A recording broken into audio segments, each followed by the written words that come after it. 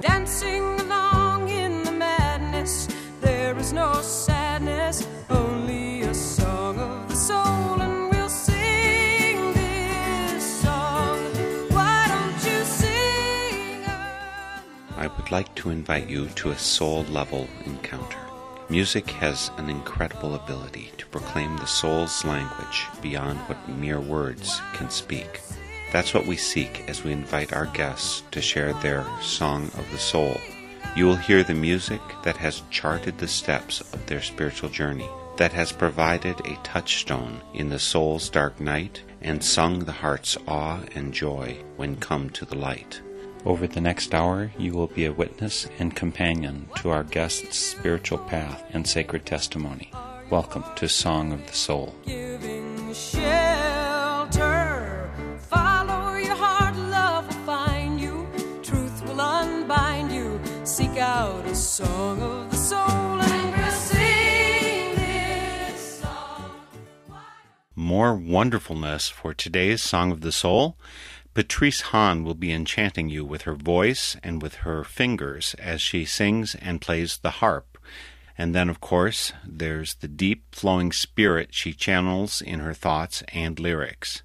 This doesn't but scratch the surface or do her justice, but I hope you'll not only listen to the full 55 minutes of broadcast with Patrice, I also hope you'll go to northernspiritradio.org and listen to all of the bonus excerpts from the program, because there's absolutely no way this is going to fit. You'll learn more about harps, about holding beliefs lightly, and much more, including one more of her songs. But right now, let's head out to California to join Patrice Hahn on the phone.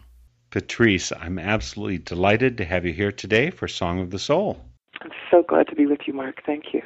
Tell me a little bit about where you live, how long you've lived there. I am about to celebrate the 15th anniversary of living in a 100-year-old house in Oakland, in California, living with a wonderful man whose name is Tony Marcus, who is my husband, and is the reason that I am living in California. I'm a Canadian. I grew up on the prairies and on the West Coast. I moved here to marry Tony and to help take care of his mother and to be a musician. I was looking through your website. One of the things that I saw commentary about you saying was that you started playing as a church organist at the age of 12. Why did they trust a 12-year-old with their organ? Because there wasn't anybody else to play. I played piano, and there was a need for an organist in church, and it had a keyboard, and they said, "Can you do this?" And I said, "Yes." And I don't think I was ever a particularly gifted organist, but I certainly could accompany the singing in church, and it was quite a lot of fun. What kind of church was it? Is this United Church or whatever it's called in Canada? No, actually, I was raised as an Irish Roman Catholic. So we had quite remarkable hymns, a series of modern hymns, some that we had filched from various of our Protestant brethren, and then some sort of tremendous stuff, Mozart and things like that. My mother was a soprano in the church choir, and she was a trained singer. So one of my early tasks was to accompany her while she sang for weddings and funerals. I played the organ, and Mom sang. So are you a guitarist as well as organist, piano, and a harpist, of course? I am not. It's very, very strange. I'm surrounded by guitars, and I do not play guitar. I know my way around a tiny bit. I have never played in public, and if I continue to play the way I do, I shall never play in public. I'm not sure why that. What is it about guitar that confounds you? If anybody who can do a harp, has to be light years ahead of most of the guitarists of this world. Well, perhaps piano is much more closely related to a harp. You think about each string is a designated string. A C is a C is a C. On a guitar, an E is an anything depending where you fret it. A G is an anything depending where you fret it. So the harp in some ways is a simpler instrument. I guess.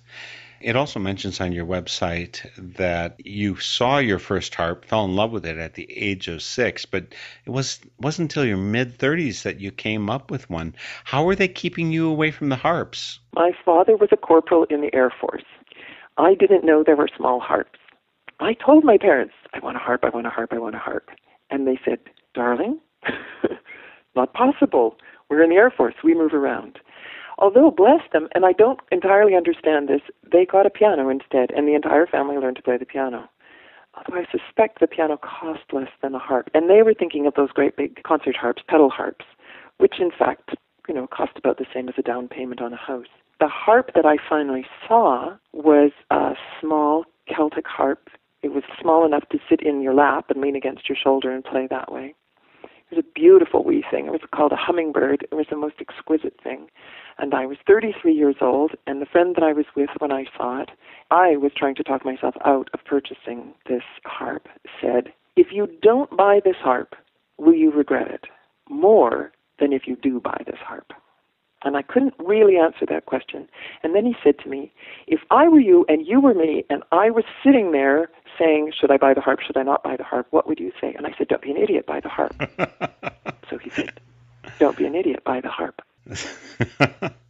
And it was launched. It was launched. There was a big bump in my life. I didn't play that harp. I put that harp in my room and I looked at it every day for a year. I looked at it with longing and I dreamed about it and I dusted it and I tuned it and I did not play it for a year. I had wanted it so badly and I'd wanted one for so long that I was afraid that I would ruin my dream if I actually started playing the harp. That's slightly twisted. I was just terrified that I wanted it so badly that it couldn't be as much as I wanted. And then I started to play it. And then the world changed. The whole world changed. I think we need to start out with an example of some of your music so we get an idea who Patrice Hahn is, and the harp will obviously work its way in as we're listening to your music. What do you want to start us with for Song of the Soul, Patrice? Do you know what I'd love to start with is a song called If I Were a Lake. It's from my second album. It's from Bluest Blue. It's harp and bass. It's a duet. My wonderful friend Renee Wurst, who is a marvelous bass player from Vancouver, is on it. And this is a meditation that was inspired by my being with a lake in the Northwest and thinking, if I were a lake, I would be still. If I were a lake, I would be still. If I were a lake, I would be deep. I would be dark. I would be cool.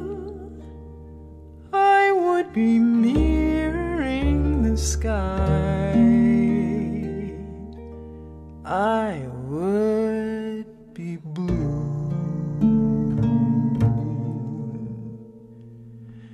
If I were a lake, I would always be watching. I'd hold the moon.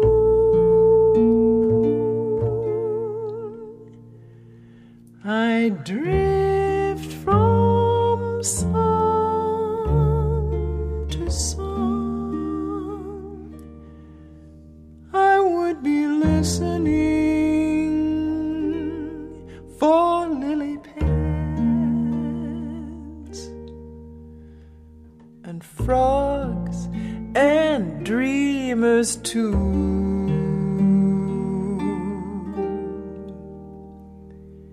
And if I were a lake, if I were a lake, I'd sing along. I'd sing along.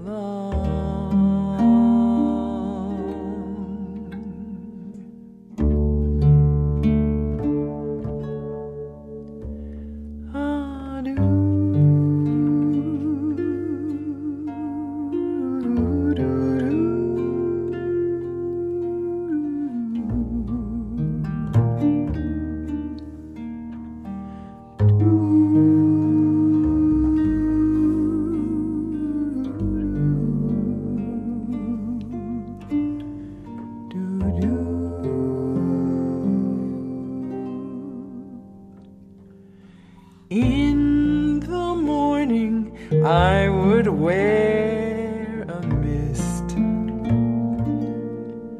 of feathered fronds and gentian blue,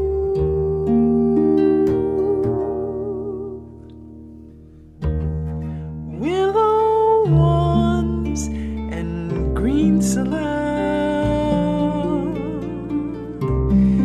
and grasses too. I'd simply be a lake from boggy end to surface breeze. I'd know myself, and if I were a lake, I would be still.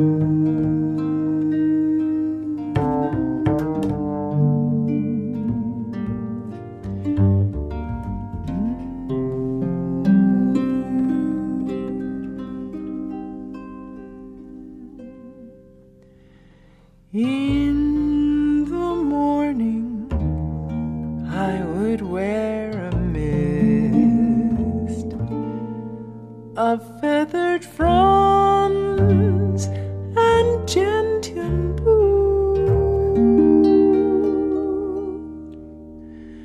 willow wands and green salad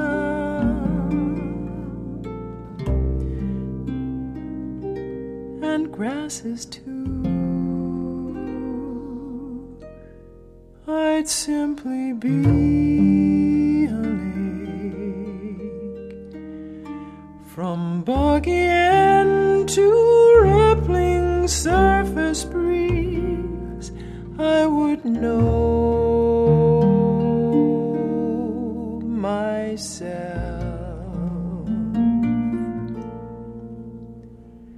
and if I were a lake, I would be still.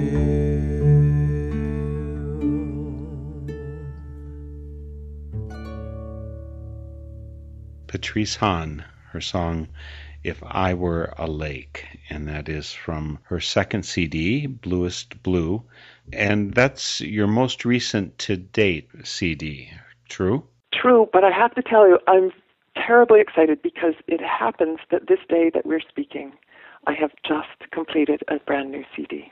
Oh my goodness. Isn't that a little bit like giving birth? It is completely like giving birth. It involves so much thought and so much waiting, and then there's this incredible struggle because you have to face, the musician gets to face herself in a most profound way. This is what I sound like. This is what I have to say to the world. This is how I play.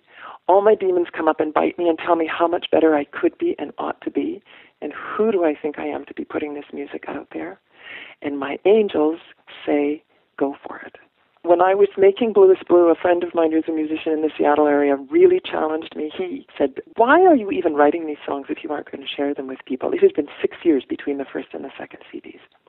Why are you writing these songs and then keeping them to yourself? You're a hoarder. Whoa. Big time. And I said, I was in tears. He was really bearing down on me. Why? Why are you writing these songs? I said, these songs are saving my life. They're saving my life. He said, then, if it seems to have worked so far, why are you being so selfish and not letting them work for anybody else? Wow. That's either a great gift or a great load of guilt that got laid upon you. It's probably a little bit of each, but then I'm Irish, so, the guilt is familiar. I think more than anything, it was a big challenge. I don't know if these songs are medicine for anybody else. They are my medicine. These songs are the things that keep me alive. They're the things that talk to me. I'm talking to myself, or the muse of music is talking to me about what I need to know about my world. It's reminding me where to look. One of the things I saw mention of is the fact that you're part of a group of people who perform healing muses, who take healing music into local hospitals and care facilities, that kind of thing. So is this born out of your experience of healing? I mean, they're saving you, so pass it on. It's true. And it's also from another experience I had in my life when I was a young-ish woman in my mid-20s. A friend of mine was told that her breast cancer had metastasized. It was everywhere in her body, and she was going to die. She did not want to go to a hospital and die. She wanted to stay at home. I was asked by her family to be part of a very small group who would care for her every day and let her living and her dying at home be meaningful and secure. And my job was to be her musician. I don't know that I've ever been quite so scared in my whole life. It just seemed preposterous that I would have anything to give her. But that was my job. And we would sit and talk, and I would sing for her. I would play the piano for her. So these many years later, when I was asked if I would like to join Healing Muses and take my harp into the hospital, I was overjoyed. Oh, I should say, in the interim, I was fortunate enough to be with my aunt when she died and to also be with my mother when my mother died. And because I was living in Ottawa and my mom was living in Calgary while she was dying, the way for me to be with her when I couldn't physically be with her was to send her music. And so I made tapes singing to her. And when she was actually crossing, because it was so big and I couldn't sing, I put on those tapes and held her. Then, years later, when I was here in California, I was asked if I would join Healing Muses. So it felt like the next step in that particular journey. So do you take your harp in, or do you just go in and sing, or how do you do this? I take the harp in. I very, very rarely sing. Healing Muses makes music. There are 3 harpers. There are 4 harpers right now. We make music on the wards and in waiting rooms. So occasionally a social worker or a chaplain will ask us to visit one particular patient. And in those situations, I'm more comfortable singing or humming with that person. In the larger context, the words often are too distracting.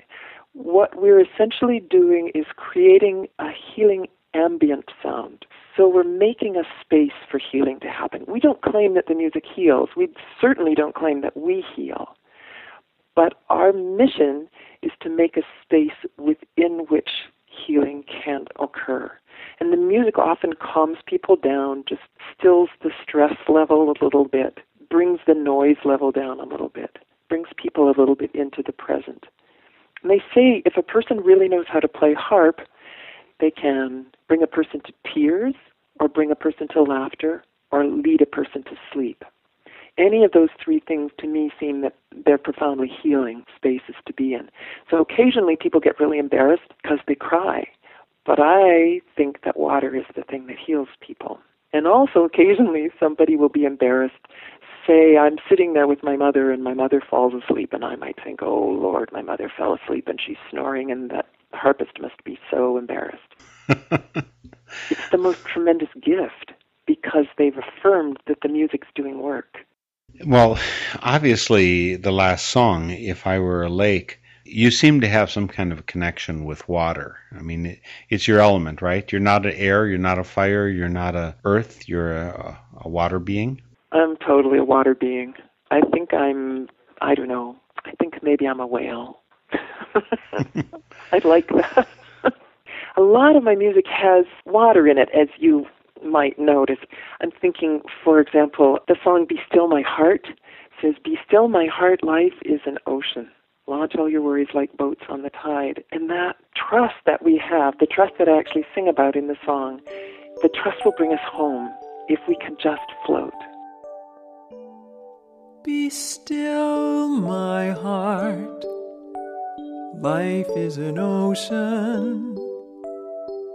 Launch all your worries like boats on the tide, and watch them float into the sunset. See how they ripple and shimmer and glide.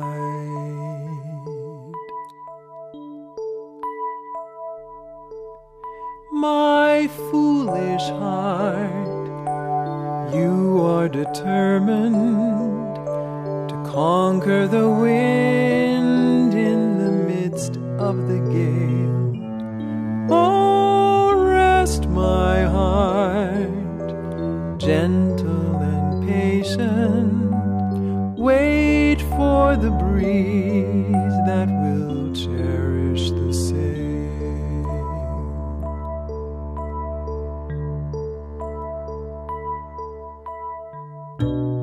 What is your task, my heart? Simply to beat for a season. Seek to be whole, seek to be true. Open yourself and let joy come to you. The waves roll in, faithful as morning. Worry and tears will not speed them along.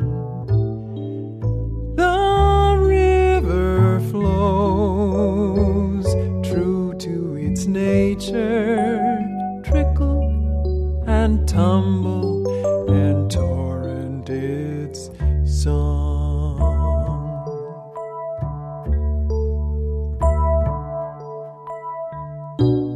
What is your song, my heart? Sing as you mark off your season. Sweet as a child's open regard, endless and deep as a night full of stars. Oh, fearful heart, why so insistent? You carry your burden wherever you roam. Be still, my heart, life is an ocean. Trust is the vessel to carry you home.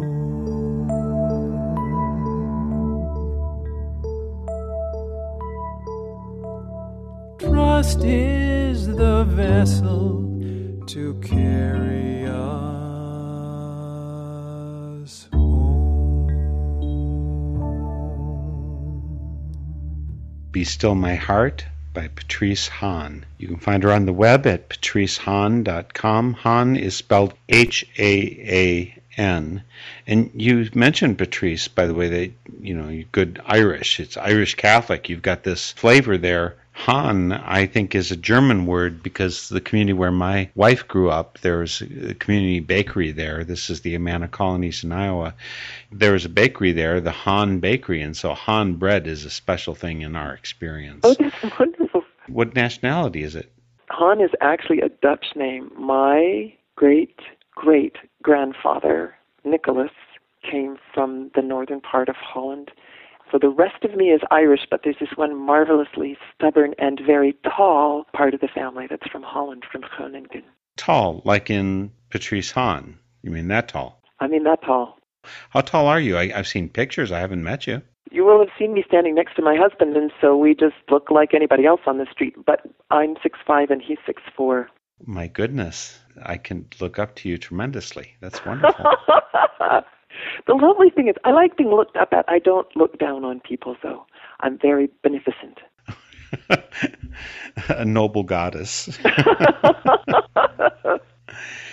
So when I was listening to the song Be Still My Heart, as I'm sitting there with it, one of the things that popped into my mind was, is this a message about how you are, what native comes to you, or is this aspiration? You wish you didn't have an Irish temper and that you had this sea of tranquility? That's a fun question. I have a long fuse and a hot temper. So my best self is this still person, is this floating person. And often in the music, I get to be my best self. So it reminds me of my aspirations.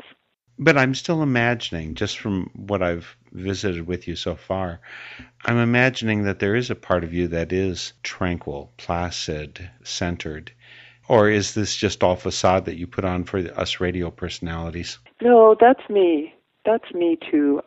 I come from a long line of worriers, and so I'm particularly skilled at worrying. And as I said, I have a heck of a temper. I have a really, really long fuse, but I have a heck of a temper. So I get angry, once every, 4 or 5 years, and then I have to go quiet myself down. Now, I know about you, Patrice, that you've got this Quaker connection. Did you go directly from hanging out with the Catholics to associating with these people named Quakers? Yes, and there was this very complicated weave on the way, which was a very, very rich weave. My family is Irish Catholic. I was raised within a very traditional Catholic framework, served in the community, served as a musician. I was one of the first people in my community to be ordained as a Eucharistic minister, which meant that even though I was a lay person, I was allowed to distribute the host for communion. This was a huge, huge moment. And I felt that I had been called to move further within that ministry, and the church said that women could not move any further within that ministry. So I was preparing to study anyways, thinking that somehow a way would open, and if I was being called, then a door would open and I would step through. I began working on a Master's Divinity degree, and one of my teachers was a most exceptional Jesuit theologian by the name of Bernard Cook, who was a marvelous, marvelous teacher and was a door for me. And his wife, because he had left the Jesuits and married, Pauline, was another doorway. She introduced me to feminist theology, which was a difficult path to travel for a while. There's a lot of grief and a lot of anger at being told what I could and I couldn't do because of my gender, but a lot of information and a lot of joy. All these things are coming together. At the same time, I start to be introduced to herbal medicine and the medicine of the planet, the religion and the medicine of the planet itself, the turning of the seasons, the medicinal quality of plants. I was introduced through earth medicine and Wiccan circles to goddess religions. All of this I knew because I had studied archaeology when I first began my university studies. So all of this started to weave. And then I met the Quakers. And there were these people who said, be responsible to the light, harm no one, be responsible to your own calling, and move forward. I thought, holy Moses, they've managed somehow to take it all and give me a safe place to stand while I figure out who I am and how to move forward. It wasn't a simple stepping from one path to another path. It was a really complicated weave, and it was a beautiful, beautiful weave. Yeah, I was raised Catholic, too. I mean, otherwise I wouldn't have known the song Sons of God, right? Yeah. I had a positive experience of being Quaker, of being Catholic. I had a positive experience of being Catholic, but I knew it didn't fit for me. I knew that, and maybe part of my experience was positive because I was male, and men didn't have to deal with the same garbage that women had to deal with.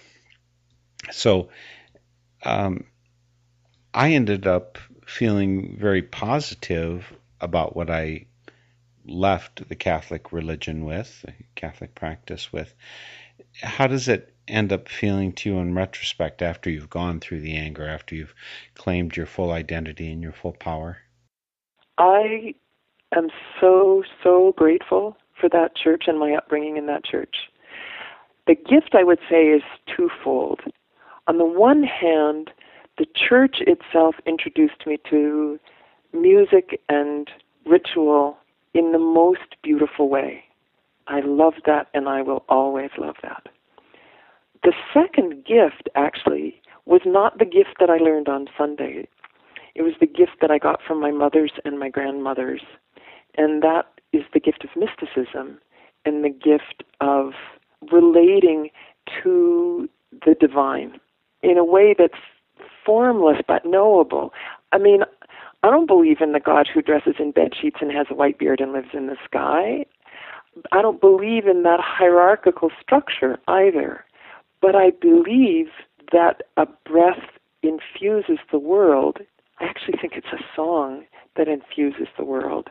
And the song is a song of love. And that calls all things into being. And I could not have known that without this wisdom from my grandmothers, because that was the way. And I should say my grandfather's too. My father was a mystic. How their belief informs mine. So then all the other steps seem like they're sequential. And I have nothing but gratitude for my experience of the church.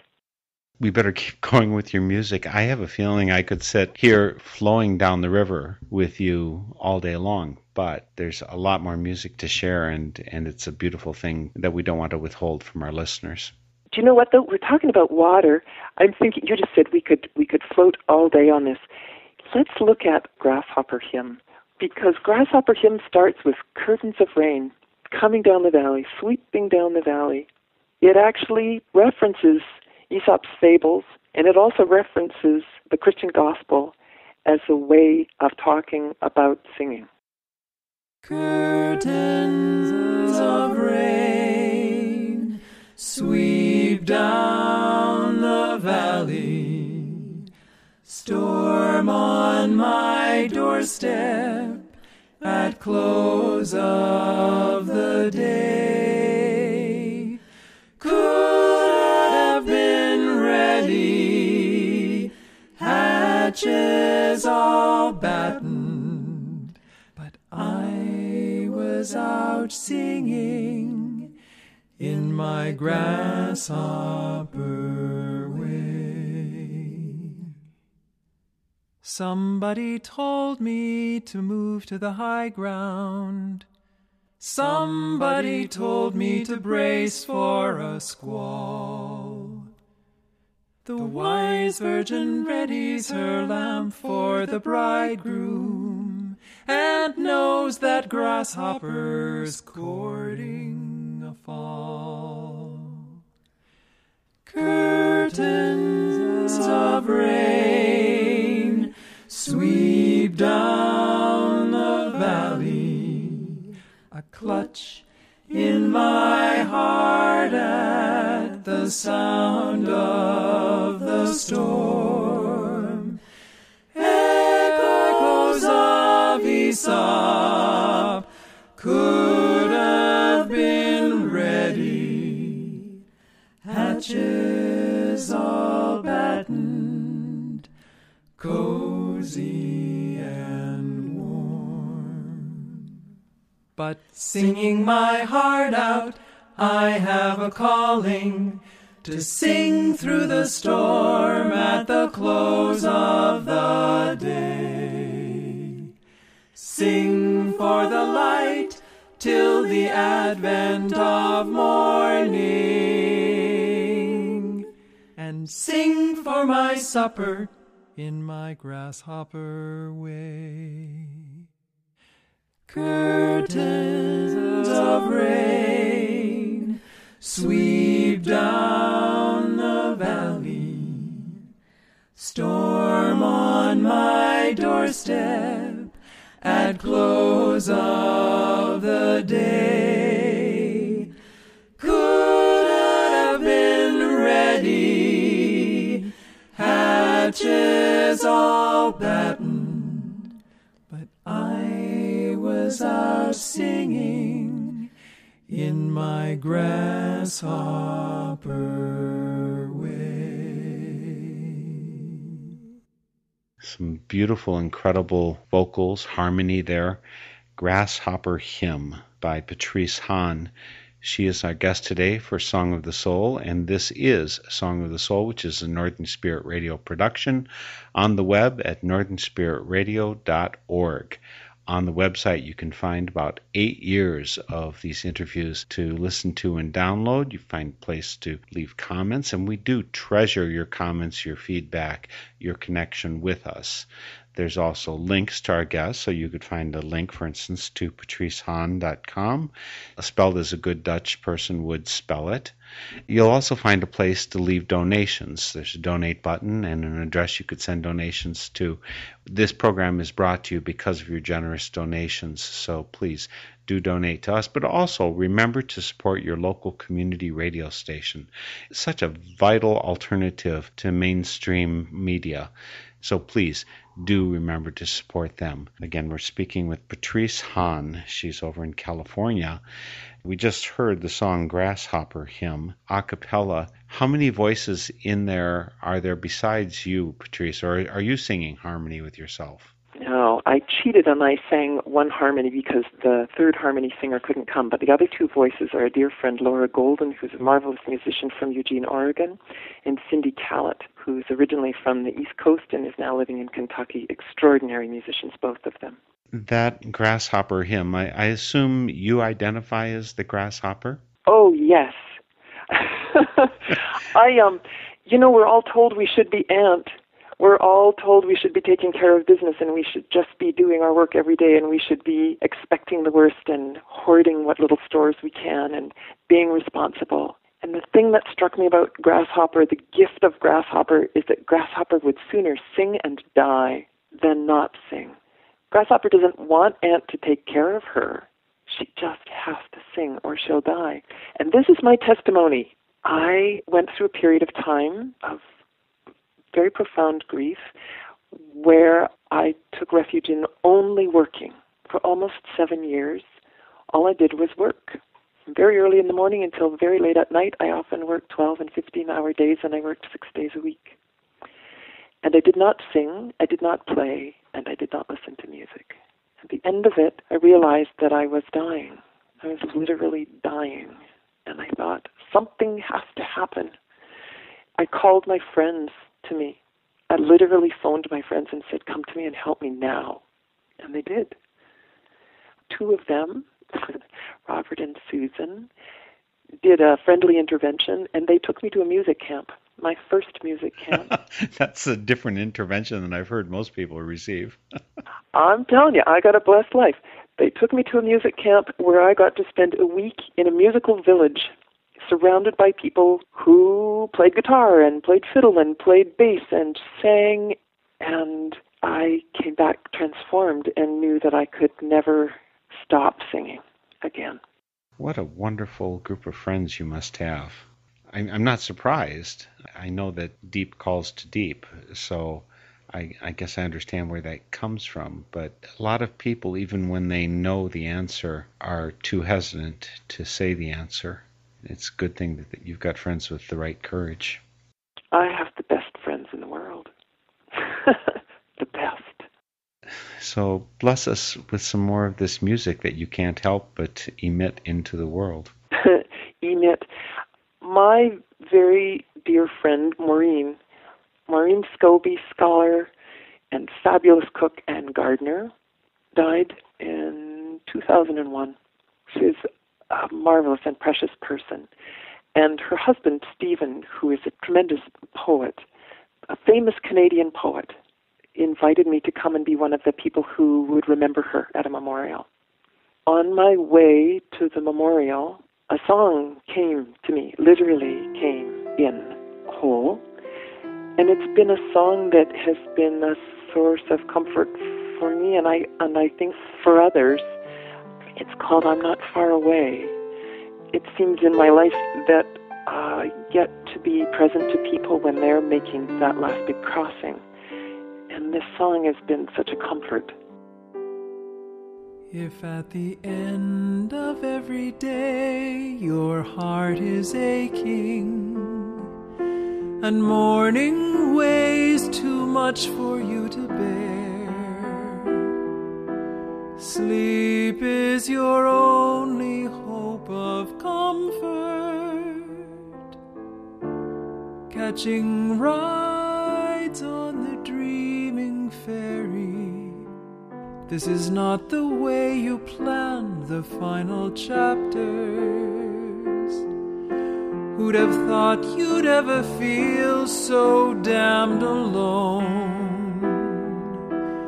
If I could send you one last little word, I'd wrap it in clouds like a kiss I'd blow to you.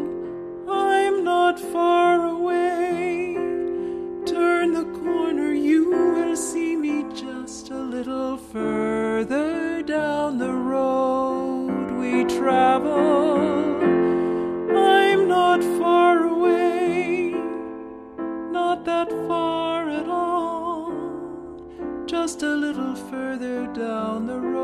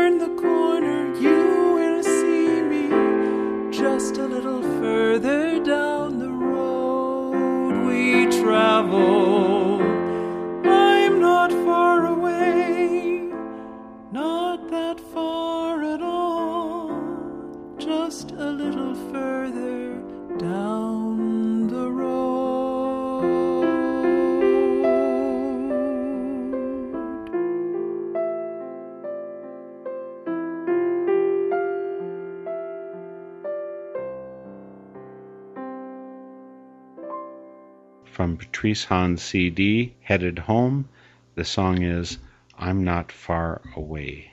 Some beautiful piano and voice there, and of course the wonderful poetry that you share through the soul of your voice. So Patrice, you were inspired, you were given that song with respect to your friend. Is it an individual song or is it a universal song? It's very much a universal song. I felt like as I was hearing it, that I was recognizing it, that it could be any of our beloveds. It could have been any of my beloveds singing this song. To me, I felt that I knew that it was a gift to Stephen, but that it was a larger gift. I'm not far away. I'm just a little further down the road. You were raised Catholic, as was I, and you've already said you don't this God idea, this divine being, is not what was represented to us as God. What about heaven and hell? The first time I was at a Quaker meeting and I asked someone, do Quakers believe in hell? I was told no. And you believe in heaven? Well, some do. What do you think about afterlife? What do you think about when we make the passage? What are we passing to? Boy, it's a big question, isn't it? It's a big mystery. I have opinions, and I don't know that they're fixed opinions. But I will say that my experience of my father dying and my mother dying and several other dear friends is that we are received. I cannot believe that we're a candle that's snuffed out. And the reason for that is that I feel the continued presence of my beloveds with me.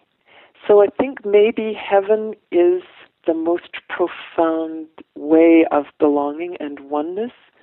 Now, whether that's one with Atman, whether that's returning to the earth to have our molecules mixed up and come up in a tree or another person, I don't know, but I think there's some kind of being known, being seen, being held. and maybe the soul doesn't need the body anymore. Heaven is a little more difficult to talk about. I don't know what it is. I don't believe that hell is a place. I do believe there's hell, and I do believe that we send ourselves there. I think that hell is the state of utter disconnection. I don't think anyone else can send us there, and I think we can always change our mind, but that hell is disconnection and complete isolation. It seems to me that an awful lot of people, and I'm guilty of this from time to time too, people get stuck on a belief that they set up for themselves when they were, 5 or 6. And then, because they don't spend much time thinking about that stuff, the belief doesn't grow. So there you have a 50-year-old person with a 6-year-old's belief structure about a particular part of their life. Every other part of their life is 50. Well, most of it. Some of it's probably still 18. But, there's this part that's very, very childish. And I think that spirituality bears very close observation, that it's got the bone and the muscle and the breath to sustain any kind of close observation. My mom was terrified. When I started studying theology, my poor mother was just fitful. I know she had sleepless nights, because if I asked questions, she was convinced that I would deconstruct my faith and I would end up with nothing. And I will admit that there were nights when I spent the entire night pacing the floor trying to figure out how could these things that I had been told be true, and not being satisfied with the old admonition that that is a mystery, don't ask. If I was given a logical, rational brain and an intellect, why should I not use it to maybe misspeak myself? We were given this intellect to the glory of God. Then let's use the sucker. And I actually really think that spirituality bears close consideration and will stand up. But there will likely be dark nights too. Because I can see that we're going to run out of time for this broadcast, we're going to put your song, Penelope, and a lot more of our visit as bonus excerpts on northernspiritradio.org. But right now, Patrice, I want to ask you a bit about another facet of your music career. You've been able to perform together with Tony Marcus. Together, the two of you are Leftover Dreams. And jazz, or I think of torch songs, that's your style of music together. And yet, the music that you've been sharing today hasn't sounded that way. Is that because together your and Tony's souls are that kind of jazz or that kind of torch, and that singularly your soul is something different? No, I actually think they're completely complementary, and that's one of the great joys of having this particular man in my life. Tony has been a musician since he was, 19 years old. He's a tremendous guitarist, and he plays most things that have strings except harp. I'm grateful that he left that one for me, and has this really gorgeous low baritone voice. He's really deep into swing music and music from the 20s, 30s, and 40s. Now, I heard a lot of that music out of the voice of my mother. So when we came together and were looking for a music that the two of us could sing together, that seemed a logical place to investigate. So I would say that the characteristic of the songs that we sing together is romance. Some of them are kind of blue. Some of them are a little heartbroken, a little frayed around the edges, but very deeply committed to romance. Which is why one of your CDs together is called We'll Take Romance. Bingo. Yeah. Well, it's some great music, but that's not what we're listening here today. We just heard Penelope, and we've got time for one more, so let's finish off your Song of the Soul. What's next? Let's finish off with Fireweed. The specific thing about Fireweed is that I said, when I was talking about Penelope, that you have to trust that when you've once loved someone, it never stops. It may be that you can't live with that person, that happily ever after is not part of your story, but love never stops. And this song was written to come to terms with somebody that I loved but couldn't live happily ever after with. And it was inspired by walking some of the clear cuts on Vancouver Island. The clear cuts themselves are so appalling. There's such a destruction of the land. But the land will not stop. And fireweed is the first thing that comes up after a clear cut or after a fire. And this beautiful thing starts to colonize a devastated space. And I believe with all my heart that is what will happen to all of us, that love will come and recolonize us. Well, I think we're just going to finish off for today's Song of the Soul with Patrice Hahn with that song, Fireweed. Patrice, it's been glorious getting to know you, your music, your voice, and I do hope to see you in person one of these days. That would be a joy and a blessing, Mark. I hope so. Thank you so much. As I said in the beginning, there was no way to fit all of this visit with Patrice Hahn in just 55 minutes, so you'll find a number of bonus excerpts on the northernspiritradio.org website, including one more of her beautiful songs. Right now, we leave you with Fireweed by Patrice Hahn. See you next week for Song of the Soul. Fireweed, you spring up like the dawn, rosy as the morning, where the remnants of the lost land lie. You dance the world reborn. Fireweed, you stretch to touch the sun, crowding tall and slender in the afternoons of August days on burnt and barren ground.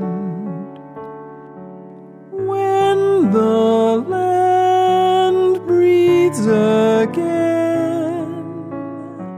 after desecration, from the ash comes the bloom of your consolation.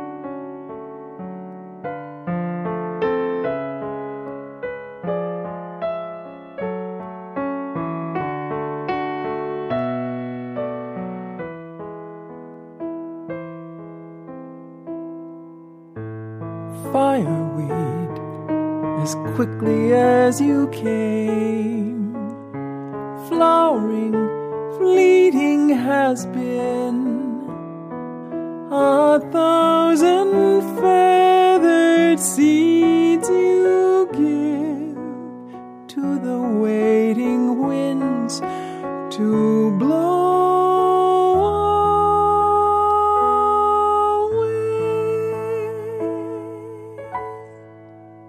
The theme music for Song of the Soul is by Chris Williamson, and it's called Song of the Soul. My name is Mark Helpsmeet, and this is a Northern Spirit Radio production. You can listen to this program again, track down the list of songs included, and a whole lot more on my website, northernspiritradio.org. And I invite you to share your Song of the Soul with my listeners. Just contact me via my website. And please, join me weekly for Song of the Soul. You can be happy, let in the light, it will heal you, and you can feel you and sing out a song.